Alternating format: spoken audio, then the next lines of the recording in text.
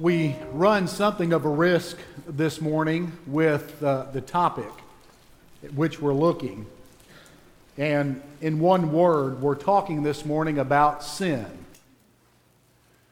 I'm aware that it's fashionable among some when a pastor talks about sin to accuse him of being overly rigid, and narrow, and puritanical. By the way, I wish someone would do some research on the Puritans before they start accusing people of being puritanical. That's actually a compliment. They were some of the most inventive, creative, pure, and hilarious people ever to live on the continent. Remarkable folks. But having said that, I am reminded of Calvin Coolidge, the president in the early 20th century. He was a frequent and regular churchgoer, dedicated Christian man. And one morning his wife could not attend church with him, so he went and he came back home after the service and she said, how was the service? He said, fine. That's about the longest speech Calvin Coolidge would ever give. He was a man of very few words, but he said, fine. She said, what did the preacher preach on today? He said, sin. And she said, what did he have to say? And Calvin Coolidge said, well, he was against it.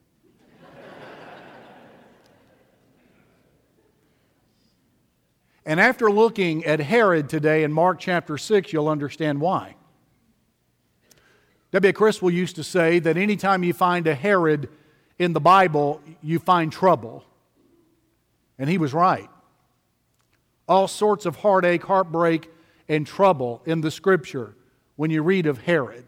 There are actually 6 Herods mentioned in the Bible. Something of a family title or a royal family title that was given to this family. There's Herod the Great, who was ruling when Jesus was born in Matthew 2. And then he died and his kingdom was divided up into 4 parts and his sons ruled. There was Herod Archelaus and then Herod Philip, mentioned in our text today. Then Herod Antipas, the subject of today. Then there were 2 grandsons, Herod Agrippa I, mentioned in Acts 12, and Herod Agrippa II, mentioned in Acts 25 and 26.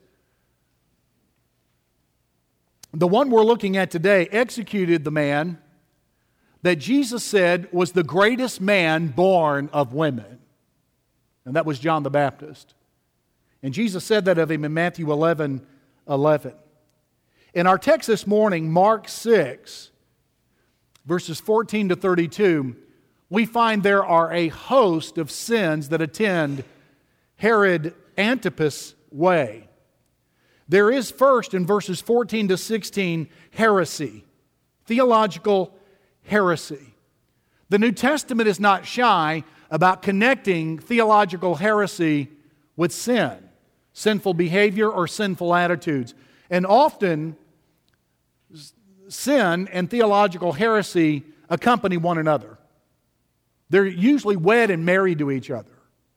And oftentimes when I hear of someone drifting theologically, then I'm usually not surprised when the other shoe falls and there's something that attends their way with sinfulness, either a sinful behavior or attitude, something scandalous one way or the other. But verse 14, Herod had executed John and he began to hear of Jesus' ministry and he reflects his theological heresy beginning in verse 14. Now King Herod heard of him, Jesus, for his name had become well known.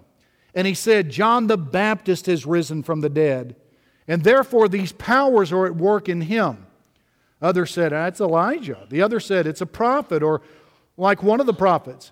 But when Herod heard, he said, this is John.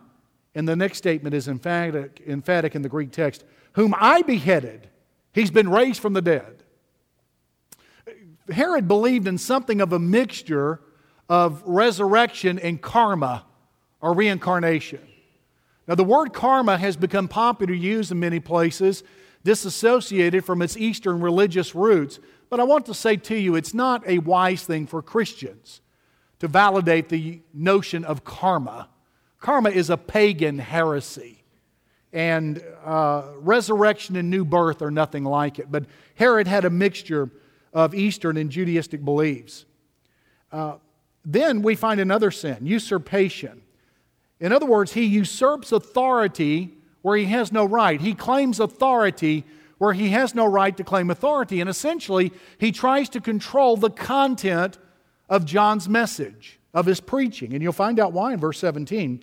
For Herod himself had sent and laid hold of John, or arrested him, and bound him in prison for the sake of Herodias, his brother Philip's wife, for he married her. Now let me read literally verse 18. Because John had been repeatedly saying to Herod, it's not lawful for you to have your brother's wife. Well, Herod, and Herodias especially, did not appreciate the content of John's message. He was publicly and privately declaiming and denouncing Herod's incest and adultery. And so he stretched the bounds of his authority from government affairs to the pulpit, to the spoken word. I'm sure if he were around today, he would try to do that with the written word as well. In fact, American preachers who have radio programs in Canada have got to censor their sermons and remove from them anything that might offend Canadian ears, because you can be sued today for preaching messages that upset the population. And by the way, the government's determined what will upset the population. Stretching the bounds of authority. Then, immorality, verse 18.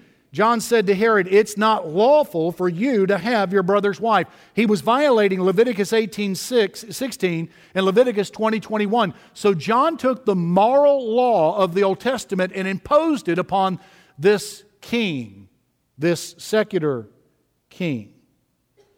Herod had married his niece. She was the daughter of a brother, Archelaus, and she married an uncle, Philip.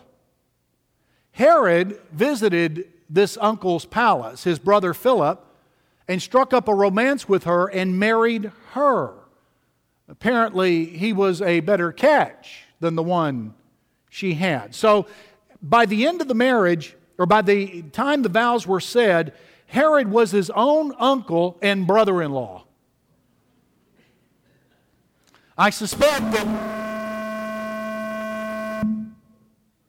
I hope you got that.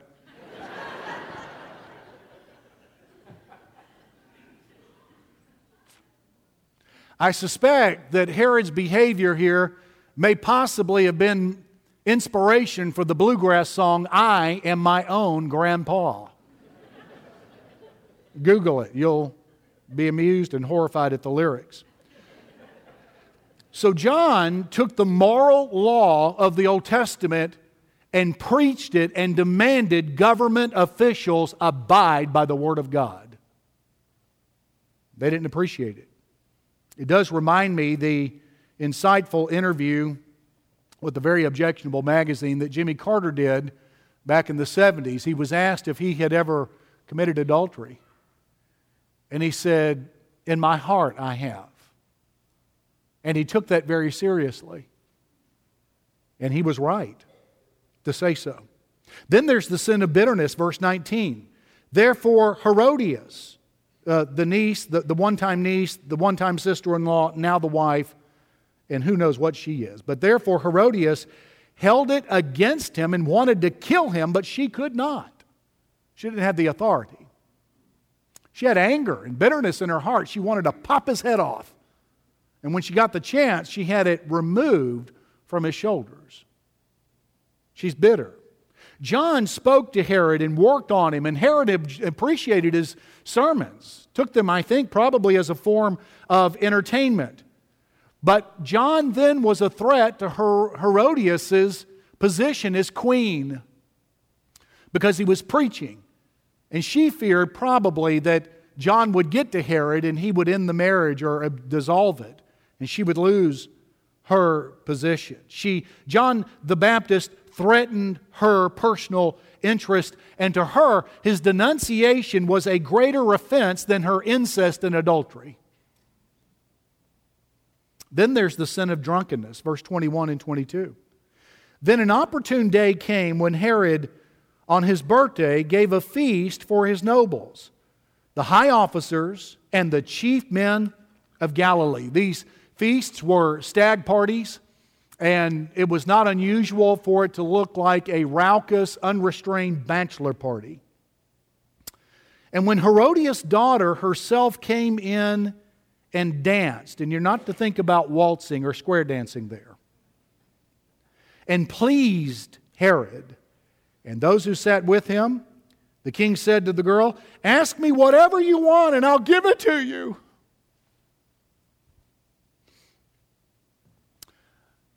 I couldn't believe it, but I pastored a church one time when I had a young deacon that was very unrestrained.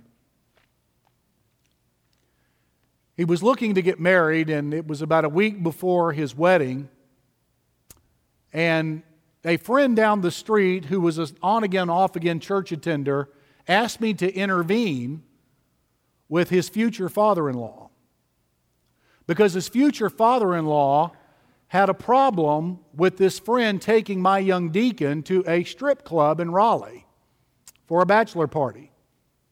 And he wanted me to talk the future father-in-law into letting him go.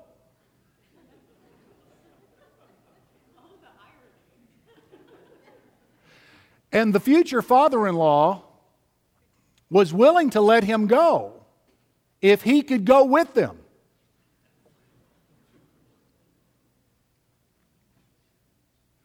Well, J.W. had figured out there was no way they were going with him. But I don't understand. And I looked at the fella and I knew him. We were on a first-name basis. We had talked a lot. And I was his pastor. And I wanted to look at him and say, "Hello, have we met? I'm the local Baptist pastor. And you want me to let one of my deacons and to approve one of my deacons attending a strip club? Have you lost your mind?" Well, the marriage ended after about 6 months because she chased him out of the house with a pistol.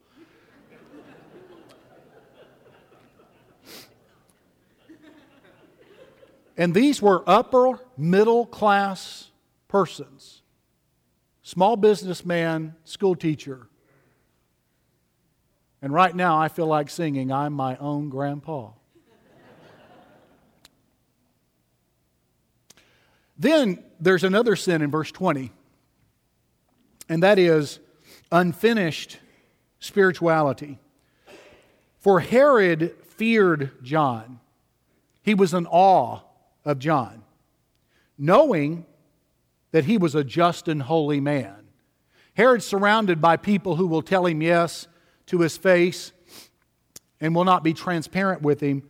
But when John the Baptist came in, Herod finally had someone with him who would tell him the truth.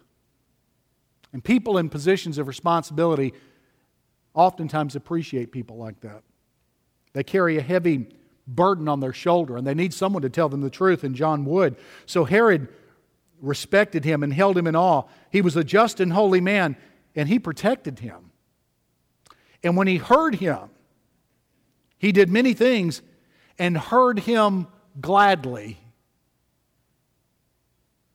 But it's not much longer in the story before he's executing him. In other words, Herod appreciated John and his sermons so long as they benefited him, and so long as he didn't really have to make a public commitment or commitment at all. In other words, John's sermons were a personal source of gratification to Herod, and John's sermons were apparently a form of entertainment. That's the danger of listening to good preaching. You can be satisfied with it and deceive yourself into thinking that you're okay when you've not made a wholehearted, leather-lunged, full-throttle commitment to the God of the message. So Herod had some spirituality about him, but he wouldn't go all the way with God. Then, verse 22 through 26, we find another sin, and it's reasonable. It's reasonable compromise. Verse 22, when Herodias' daughter herself came in and danced and pleased Herod and those who sat with him, the king said to the girl, "Ask me whatever you want, and I will give it to you." And he also swore to her, "Whatever you ask me, I will give you up to half my kingdom." So she went out and said to her mother, "What shall I ask?" And she said, "The head of John the Baptist." Immediately she came in with haste to the king and asked, saying, "I want you to give me at once the head of John the Baptist on a platter." And the king was exceedingly sorry. Can you imagine the grief? All the thoughts that go through his mind, how deeply sorry he was at this request, how much he regretted it. Yet because of the oaths and because of those who sat with him, he did not want to refuse her.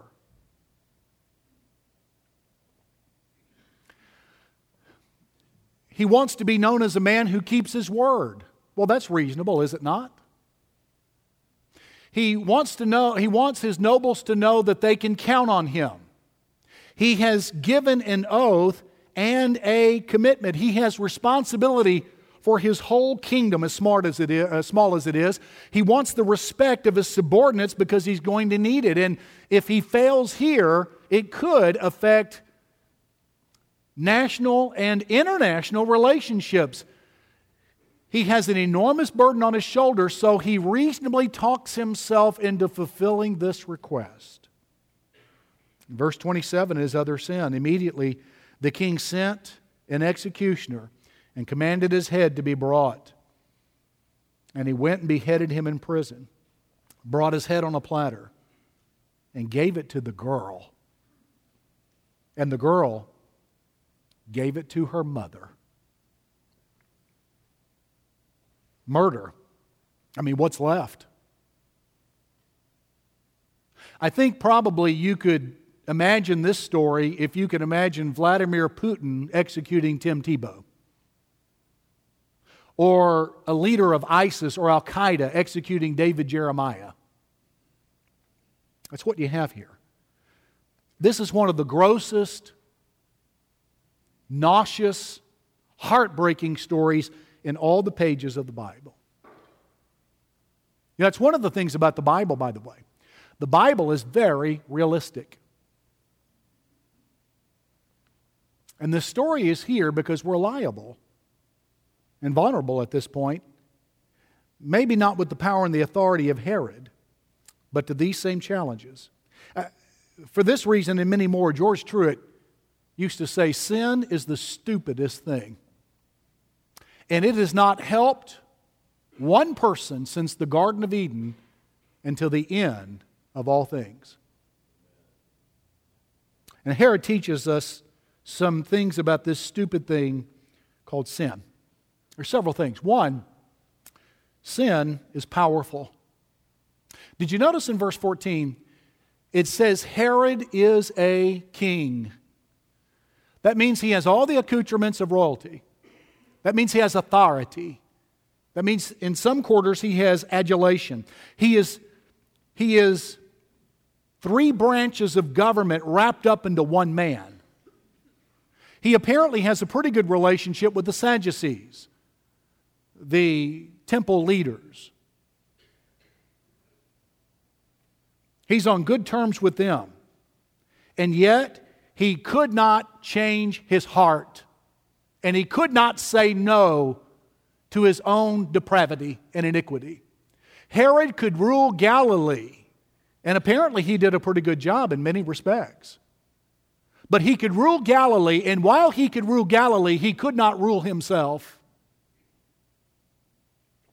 No one has enough power or prestige or strength to rule over sin himself or herself. In fact, I want to plead with you. If you do not know Christ as Savior, if you're not certain, please listen. Scripture says you're ruled by the prince of the power of the air and the spirit that now works in the sons of disobedience. Your heart and affections are set on rebellion, and only supernatural intervention with God's grace by His Spirit turning you to Christ is your hope. And each moment you delay, Romans 2:5 says you store up wrath for the day of judgment. Every moment spent outside of Christ is a moment that intensifies wrath. One pastor said, I think he's right, because sin is powerful, everyone is just one step away from stupid. It's true. And so taking necessary guard is profoundly important, and I think Cain learned that. I mean, just on the heels of the Garden of Eden, with two parents that had known perfection, Cain does what to Abel? Well, you know. And he's angry that God has rejected his offering, and before murdering Abel, the Lord comes to him and says, Cain, why is your countenance falling? You know, the condition of the heart will always show up on the face. It will. And God pointed that out to Cain. He said, there's something stirring in your heart. There's turmoil there. And it's not that God needed information. God knew. He said, you need to be careful because sin is crouching at the door. It's like a beast waiting for its prey to pass by. So let me ask you, what have you been struggling with? Well, let me say several things to you about your struggles. God now is seeking to interfere and interrupt and intervene. And it may annoy you, and it may not be pleasant, but thank Him for it. God is seeking to intervene. Then you will probably struggle with it again. And then finally, it has a goal. It wants to make you worse. In fact, one evangelist said, sin will take you further than you want to go. It will keep you longer than you want to stay, and it will cost you more than you want to pay. And that leads me to a second truth. Sin is not only powerful, but it's vulnerable. Sin is vulnerable. It is not invincible. It is vulnerable. Now, verses 14 to 20 offer a counter picture or imply a counter picture, countermeasures to how Herod could have overcome his temptations. And I want to mention some of these. One, biblical beliefs. Herod believed in this reincarnation karma mixture with resurrection. He would have done a lot better just to embrace the Scripture. He should have. He had the opportunity. He was half Jewish himself. And there's a long history of his people and the Old Testament. But victory begins with biblical beliefs. In fact, Job said in Job 11:4, "My doctrine is pure, I am clean in your eyes." There's a relationship between pure doctrine and belief and purity of life. Right and wrong is not arbitrary, and God has not hidden it from us. And beginning here, now we need more than right belief, but beginning here is a great place to start. It's a necessary place to start, and we do need more than right belief, but we can't stand less. We've got to start with right belief. And I have to tell you, let me just tell you personally, one of the things through my Christian life that has kept me and strengthened me is the doctrine of God's knowledge. God is omniscient. There is nothing done in secret. Everything is laid bare before His eyes. And so, anytime temptation has come, there are many of us that remember God knows what's going on. So He knows how to address it. He also knows that if we commit sin, He sees it. God never needs a detective. God never needs an investigation. God never needs a jury. And that knowledge has strengthened me and millions upon millions of others to overcome sin. Now, I say that because in the last 15 years, there have been challenges to this very doctrine among so-called evangelicals. Biblical beliefs. But there's a second thing. Saving faith. Herod had the opportunity to hear one of the first century's most premier evangelists in John the Baptist. And he had the opportunity, like others, like Peter and Andrew, to turn to Christ. It was because John the Baptist pointed out Jesus to Peter and James and John and Andrew that Jesus Christ is the Lamb of God, that they turned and began to follow Christ. And if John the Baptist had the power of God on his life to turn someone like Peter to Christ, just imagine what he could have done with Herod. Herod had the opportunity to listen to the first century's premier evangelist in John the Baptist, and yet he was merely entertained. When you turn to Jesus Christ in saving faith, Christ actually comes to live in your life. And He comes with His grace. He comes with His power. He comes with His promises. And He can fill up and satisfy an empty heart so that you don't have to look around you to people and relationships and sinfulness and scandal and embarrassing things and temptation to fill up your soul. Christ is able to do it, and you'll need no one else. That's what Christ can do. When we place saving faith in Him, when we stop trusting our virtue and stop trusting our own works and repudiate anything keeping us from embracing Him, that's saving faith, and when we have saving faith, Christ comes in. But there's a third thing Herod could have taken advantage of, and that happens to be pure eyes. Sin is vulnerable to biblical beliefs and to saving faith and to pure eyes. Verse 22 is gross. David said in Psalms 101 verse 3, I will set no evil thing before my eyes. Sometimes people are defeated in their pursuit of holiness before they're tempted. Did you know that? Oftentimes they are, because they have passed before their eyes something wicked. And the eyes are the window to the soul. What comes to the eyes affects the soul, Jesus said in Matthew 6. And it foments desire. Do you have a problem with spending too much? Well, then stop looking at catalogs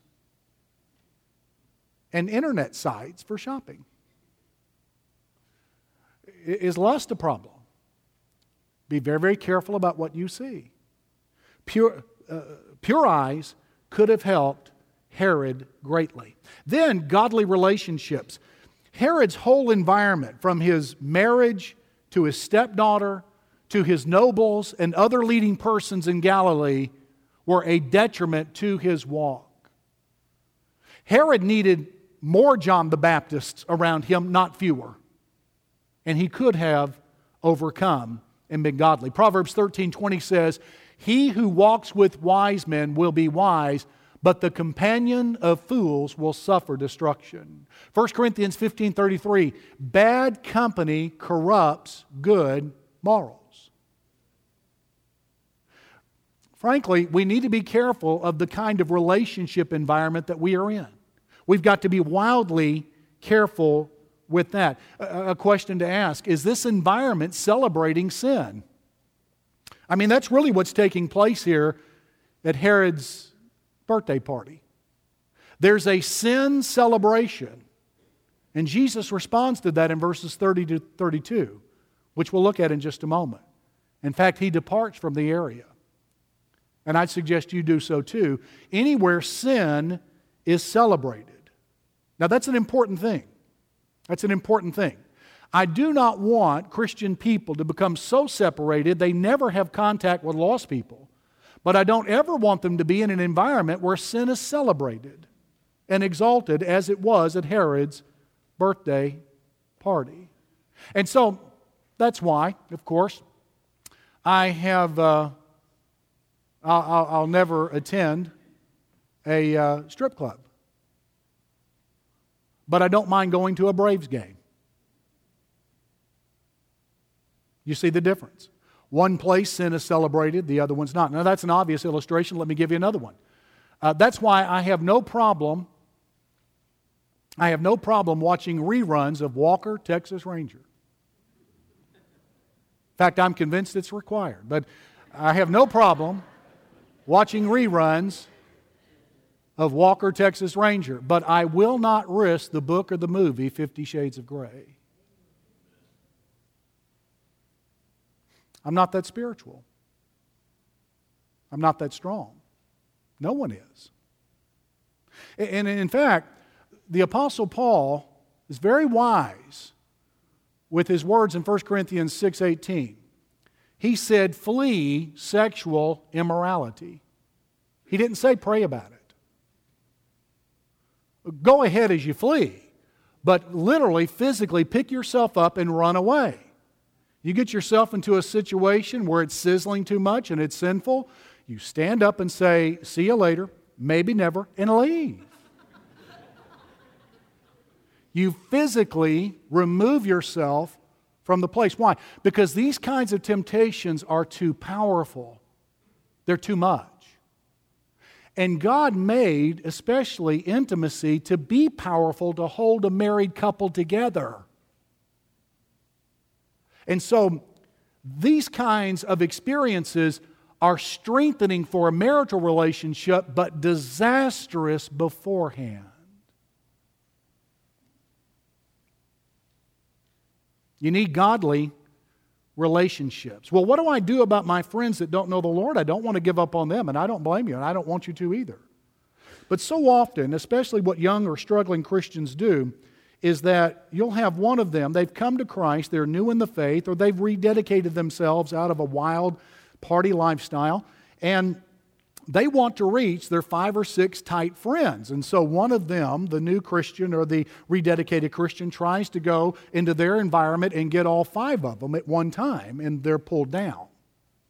I suggest reversing those ratios. Instead of one Christian, how about getting 4 or 5 from your Sunday school class and go pick off one of these one at a time? Do you see? That's what you do. You reverse the ratio.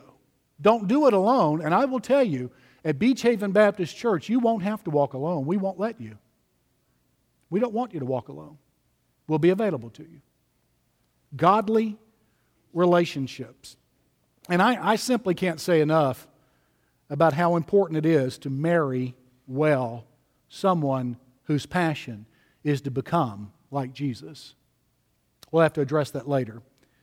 Now, somebody might say, well, this is heavy, but it gets worse. Let me promise you. There's a third statement about sin from Herod. Sin is suicidal. Look at verse 30. Then the apostles gathered to Jesus and told him all things, both what they had done and what they were taught. And he said to them, come aside by yourselves to a deserted place and rest a while. For there were many coming and going, and they did not even have time to eat. So they departed to a deserted place in a boat by themselves. Jesus was in this environment, and when he learned from his disciples what had happened to John the Baptist, he left. If you're struggling with temptation and you failed, and God is bothering you about it, that is a very good sign. It hurts. It's annoying. It afflicts your heart. It's evaporated your peace, but it's a good sign. God only disciplines His children. The rest He leaves alone. And that leads me to this conclusion. If you are giving in to temptation, if you're in the midst of it, and God is not interfering with you and bothering you, you need to have the daylight scared out of you. God faithfully disciplines His own children. Hebrews 12 says, those that are spiritually illegitimate, He leaves alone if you don't belong to Him. Jesus left Herod's environment. But the final thing is, sin is forgivable. Look with me in Luke chapter 13. This is not the last we hear of Herod. In fact, the day Jesus was crucified, Herod saw him. We'll address that later. But in Luke chapter 13, there's another episode involving Herod with Jesus. Beginning in verse 31, the Pharisees come to Jesus. And don't think that all the Pharisees were rotten to the core and evil and bad. They were all rigid. But some of them came to Christ, and they formed a significant part of the church of Jerusalem to begin with. Verse 31. On that very day, some Pharisees came, saying to him, get out and depart from here. Herod wants to kill you. Now, we don't know if that's true or not. We don't know that Herod ever threatened to kill Jesus. think maybe the Pharisees are inventing this, because look at Jesus' response. He said to them, "Go tell that fox," it's a negative reference, "Behold, I cast out demons and perform cures today and tomorrow, and the third day I shall be perfected." So Jesus convicts Herod of his sin. You're like a fox. You do with God's people what a fox will do to a hen house. So Jesus convicts him of his sin. But then he gives him a cryptic reference to his kingdom and to his lordship and to his resurrection. And Jesus had done this with Nicodemus as well. Nicodemus was a know-it-all, and so was Herod. And so Jesus used confusing religious terminology to remind him, you really don't know it all. Sometimes it's entirely appropriate to make terms simple for unbelievers. Sometimes when they're know-it-alls, it's best to give them cryptic, confusing religious terminology so they will feel a need to learn more. See? And that's what Jesus does here, and it's what he did with Nicodemus. He says here in verse number 32, "I cast out demons, you can't cast out yours. You don't have that power, but I do. I perform cures today. I'm manifesting the kingdom. And tomorrow, and the third day, I shall be perfected." In other words, my gospel and my role will be perfected and completed with my resurrection from the dead. Well, Herod would hear this and not know what they're talking about and would start asking questions, which reveals his ignorance, which is part of his sin. He should know better because John the Baptist had been preaching and teaching with him. So at the very end, here, Jesus sees to it that Herod gets the gospel of Christ. And what's remarkable, did you see in verse number 32? Look at it again. Verse 32. I want to tell you something about the Greek text here that is remarkable. "And he said to them, Go tell." Go tell. Go is an aorist participle. Tell is an aorist imperative command. This is the same construction and some of the same language Jesus uses in Matthew 28:19, "Go and make disciples." He would pick that up again with the Great Commission. So he's telling these Pharisees, "Go tell Herod the kingdom gospel of my resurrection. Get the word to him." Why in the world would the Lord do that? Because even a man like Herod is not beyond the forgiveness of God, and neither are you. God is willing, through His Son, to forgive sin. In other words, there is more grace in God than there is guilt in you, and thank God it's been paid for with the death penalty, by the death penalty, in Jesus Christ at the cross, and certified and validated by His resurrection from the dead. Heaven accepts the cross because of the resurrection, and I sure hope that you will today as well. There can be forgiveness of people, any person like Herod. Let me ask you something. Some very important questions. Are you persuaded of your guilt before God today? Do you believe you stand guilty before Him? Are you convinced that Christ is your only hope? Are you convinced? Do you believe only His death and resurrection are your hope? Are you willing to cry out to Him today and turn to Him and repudiate anything that keeps you from Christ today? If so, God has a promise for you in Isaiah 55. "Seek the Lord while He may be found. Call upon Him while He is near. Let the wicked forsake his way, and the unrighteous man his thoughts. Let him turn to the Lord, and He will have mercy on him, and to our God, for He will abundantly pardon." God doesn't give you enough pardon merely to cover your sin. He gives enough pardon and grace to completely submerge it. He goes far beyond what you need because of the death and the resurrection of His Son. In just a moment, we're going to sing a song. And when we do, I want to ask you to come. Staff will be here in the front. And God wants to introduce you to His pardon and His mercy and His grace. And He'll lavish it upon you. And the church would say amen from this pulpit if it had the opportunity, because you're sitting amongst people who've given themselves to Christ and found Jesus Christ strong in every conceivable way. You come. Staff will be here waiting for you. Others of you need to become part of Beach Haven Baptist Church. God wants you here. There's no more need to delay. You come. God's moving some of you to follow Christ in baptism. And God is moving some of you perhaps to ministry or missionary service. But I want to ask you to quickly stand with me. I'm going to pray, and we're going to ask you to come. Dear God, we thank you that when we've been lousy, you've been love. When we've been failures, you've been forgiving. When we've been miserable, you've been merciful. And I want to pray that by the Holy Spirit, you would transform souls today to the extent that they'll trust and follow only Jesus Christ and go public for His matchless name. Would you do that now and work in us in that way? And when we finally conclude the worship today, that all souls, all hearts will be yielded to Him, and you will have from us precisely what you created this day for. In Jesus' name we pray. Amen. Let's sing together, and you come. You come.